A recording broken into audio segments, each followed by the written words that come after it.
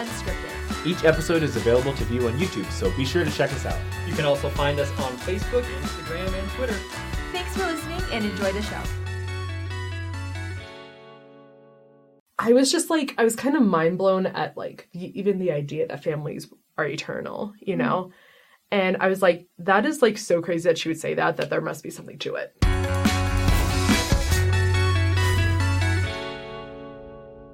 Hey guys, welcome to another episode of Saints Unscripted. Today we have a super special guest. This is Quinn.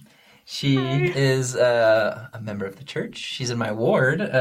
She actually just got called as the Relief Society president, which I would like. I remember when Bishop was like, because I'm in the bishopric, right, of a singles ward, and Bishop was like, "What do you think of Quinn Coffin?" I was like, "Yes, she'll do great." And then when you got the calling, I was like, "Oh, I'm so sorry. This is a very stressful calling. But you're gonna do great." So today we're gonna talk about Quinn's conversion story. First, I remember like walking into the day I was being sustained as Relief Society president. It was actually on Easter Sunday. And I will never forget, like, just walking in and Brother Winch was going like, yeah, and I just had like, I was so nervous. I was shaking like this. And I was just so nervous, but it was great. You're good. Yeah, that's it. We just did an episode about like the church organization, and there's lots of them. So if you want to know more about how stressful being a Relief Society president can be, check those out. I'm only like 2.5 weeks in though. Yeah. So the I don't know the trauma, the real stress hasn't begun yet, but yeah. Where do you want to start your conversion story? Where does that? I know it's our whole lives. So. Yes. So I'm originally from Baltimore, Maryland. I grew up there my whole life. I come from kind of a small family. I just have one sister and then my two parents.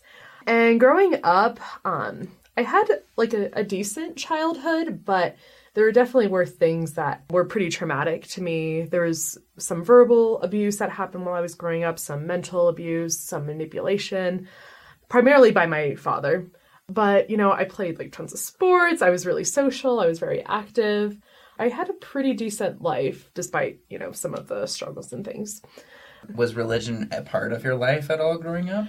So a little bit. So I was raised Quaker. Yeah. I didn't even know that. That's crazy. Wow. Okay. So yeah, I went to like church, like Sunday school, every week pretty much. But my parents aren't like deeply religious people. It was always kind of something that we went to on Sunday, but it was more like for the social aspect of church, you know? Like they still believed in God and everything. They didn't, you know, just throw us in there for like entertainment or anything, but it was definitely, it wasn't like one of those families where we ever had like family prayer or family scripture study or anything like that. We would occasionally talk about God, but it wasn't like the core of our lives. I've never met someone who was in the Quaker religion. Right, yeah. Would you mind I don't know much, talking about a little bit about what beliefs? So it kind of ties into this. So I actually left the church, I guess you could call it, when I was like 10, because I never really liked church that much. Like I was just always bored by it and stuff. But as far as like what Quakers believe, they believe in a very like toned down version of God. Interesting. Yeah. So they'll pray sometimes, like they believe in Christ to an extent, but I feel like the most I know about them is like their salvation plan, I guess. And it's just like, as long as you're a good person, you're guaranteed to go to heaven. Okay. So it was founded like because of like slavery and things like that. So they're all about peace and love, which, you know, amazing. Right. But, yeah. It's not. But I never really remembered reading the Bible when I was in church there. Like we would talk about scripture stories about Christ and everything, but it wasn't like a sit down, like, here's your Bible and turn to Genesis 14 or whatever, you know. And so when you say you left at 10, what was your experience past that point? Yeah, so like I said, I was just kind of bored with church. And so my parents are very much the type of, as long as you're not harming anyone, do whatever you want kind of a thing. And so they didn't really care when I stopped going to church, but they did enroll me in Catholic school for middle school. Oh, interesting. Did your sister leave this, or like, is she close in age to you, or was this just you? So she's 3 years older than I am. She is now atheist. I don't remember how old she was when she left, though. Oh, okay. Or at one point she did. She actually went to a Quaker private school, so I have no idea what that experience was like for her, she though. probably was So more into it, yeah. slightly more into it, but now she's atheist. Yeah. So, Cool. So you were in a Catholic school.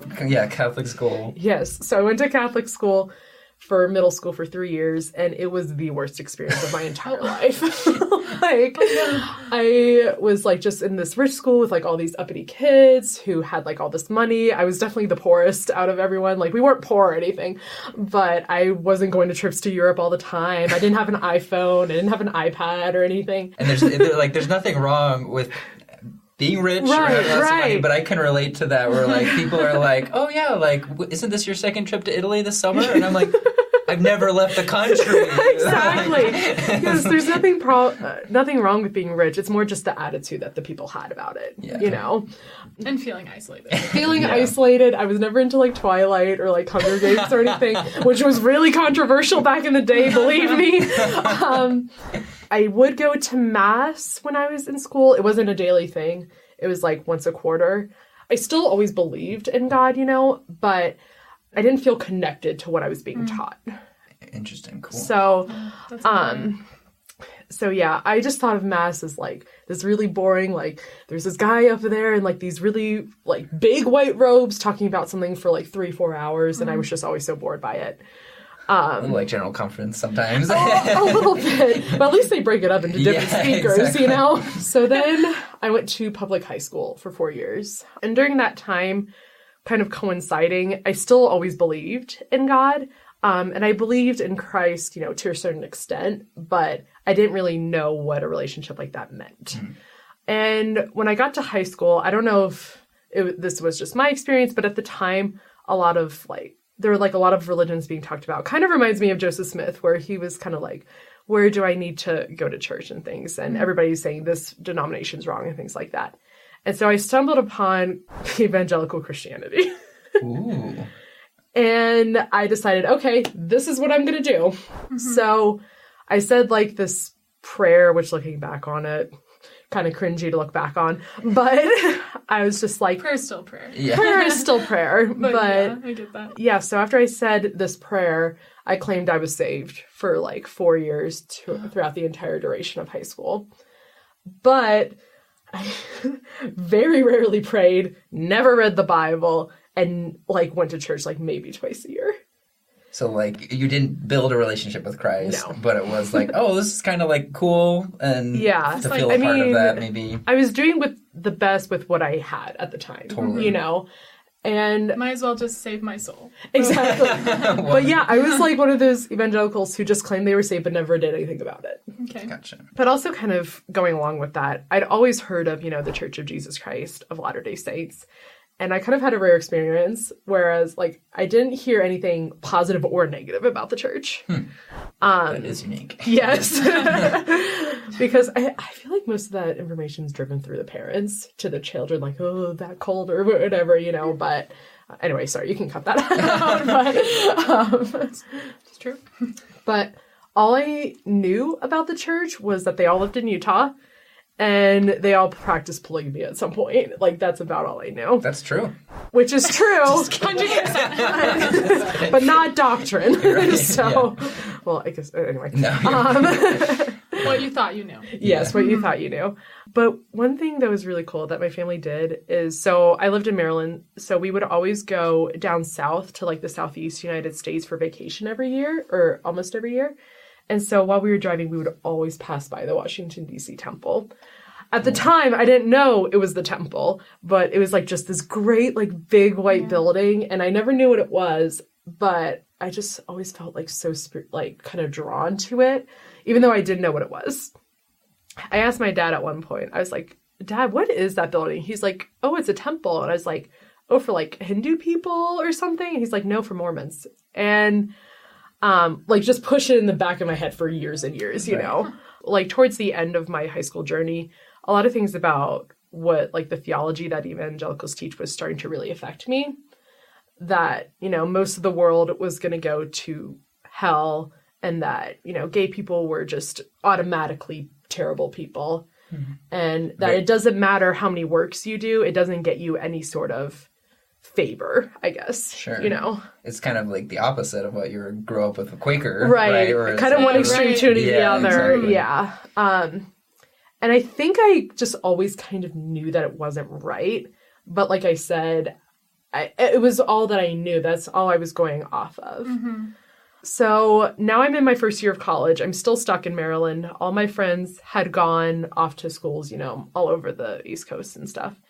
And I was going to a community college because I was still living at home. And it was, once again, one of the most miserable years of my entire life. I was in college, which I didn't really understand, like, how college worked. I didn't understand. Nobody does. You Yeah, know? nobody does when You're you just first kind get of in. there, When you graduate. yeah. Yes. What was that? Like, I was studying all the time. I was at this job that treated me terribly. I was really starting to, like, question evangelicalism to, like, a point where it's like, okay, why am I still believing in this? You know? So, like, I was broke. I had no money. I was going to a community college, so it was kind of hard to build friendships. So I was pretty lonely and stuff. So, like, all of that is going on.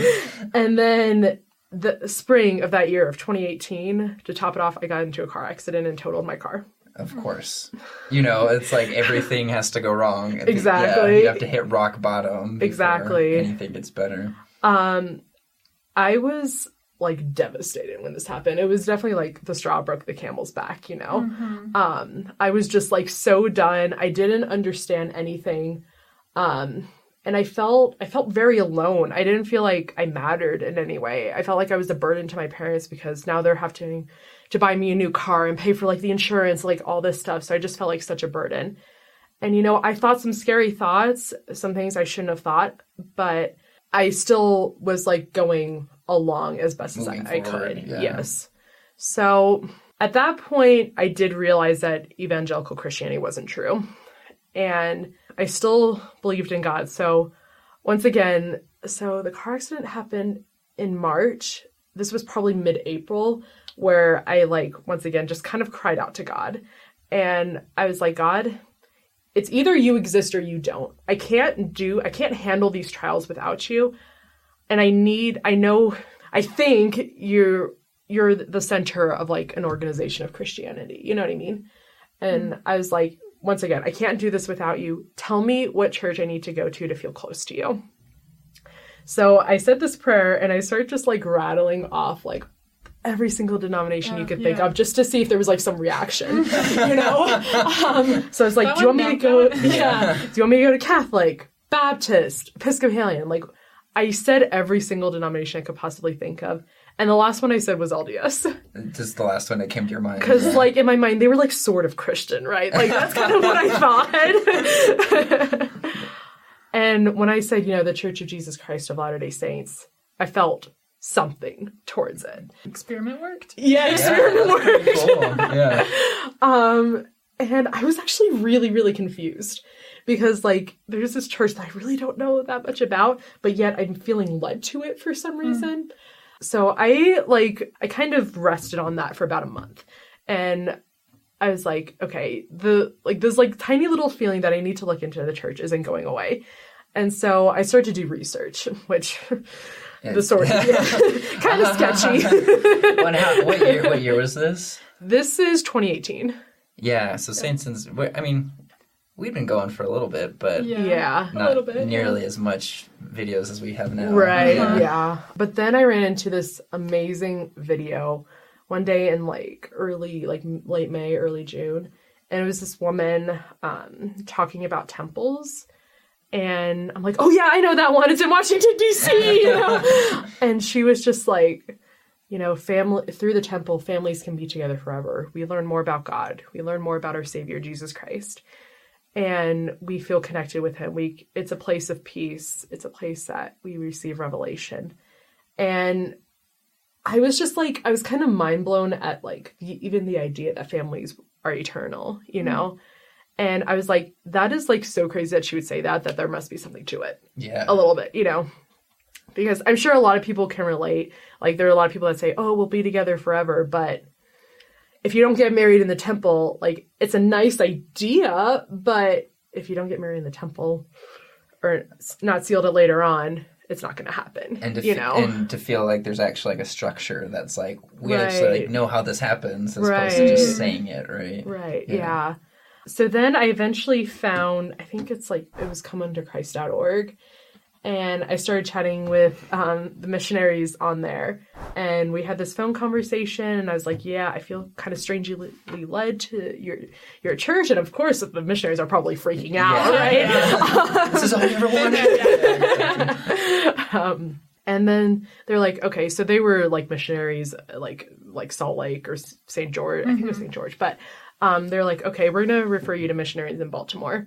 The missionaries called me that night, and which was good, honestly, because Very I probably efficient. wouldn't have answered them Yeah. if they had it. And they're like, hey, Quinn, do you want a Book of Mormon? And I was like, sure, I don't really know what that is, but like, yeah, give me whatever. So I went to the church building, and I'll never forget, like, just these two girls coming out in these, like, not matching outfits with like these really weird skirts on, but like just had this light about them that I can't even describe. And they're like, hi, Quinn, like, what's up?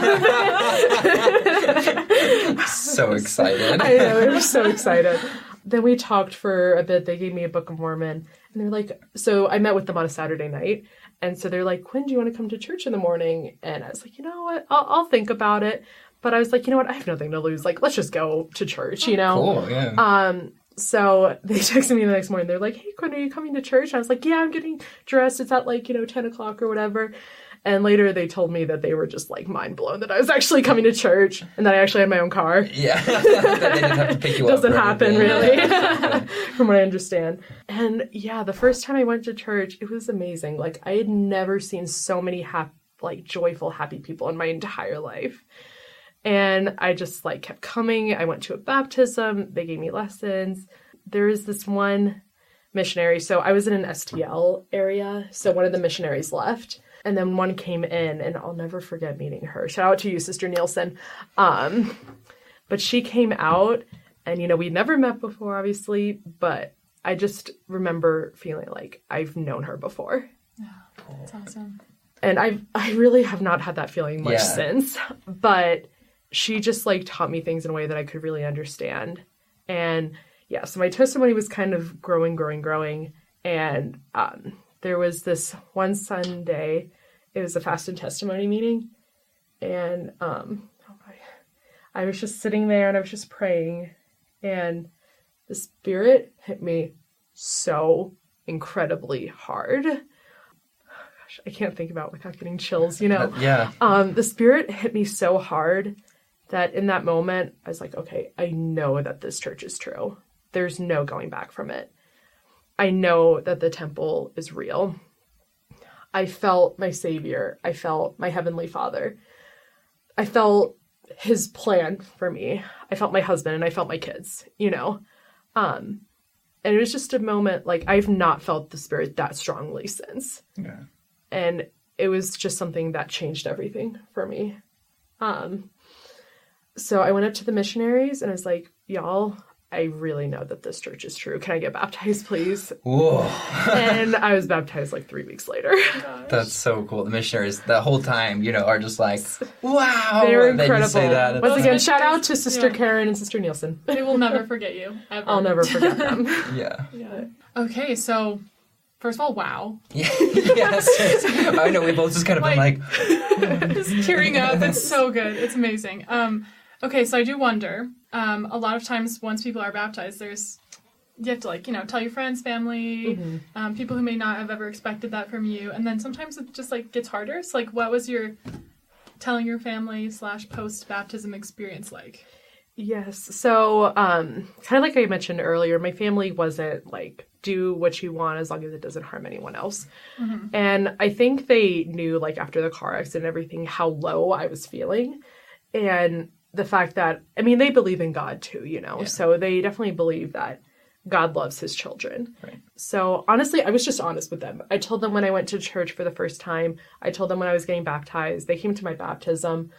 That is advice I have for people out there. The more you hide it, the worse it is to tell your parents later on down the road. Because they're gonna eventually find out. And I mean, of course, there's some parents out there that There's are very, different very scenarios, strict, right? But it's really is true when honesty is the best policy. when it feels safe, yeah. then When to, it feels safe. So yeah, I just told my parents straight away.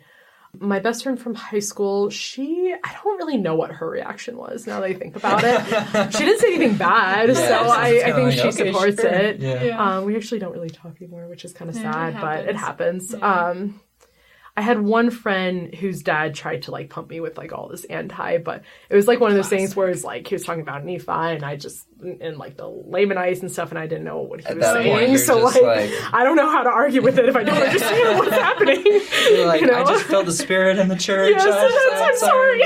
Yeah. But yeah, my sister, her and I don't have much of a relationship, so I think she was like fine with it. I mean, she was definitely atheist at that point.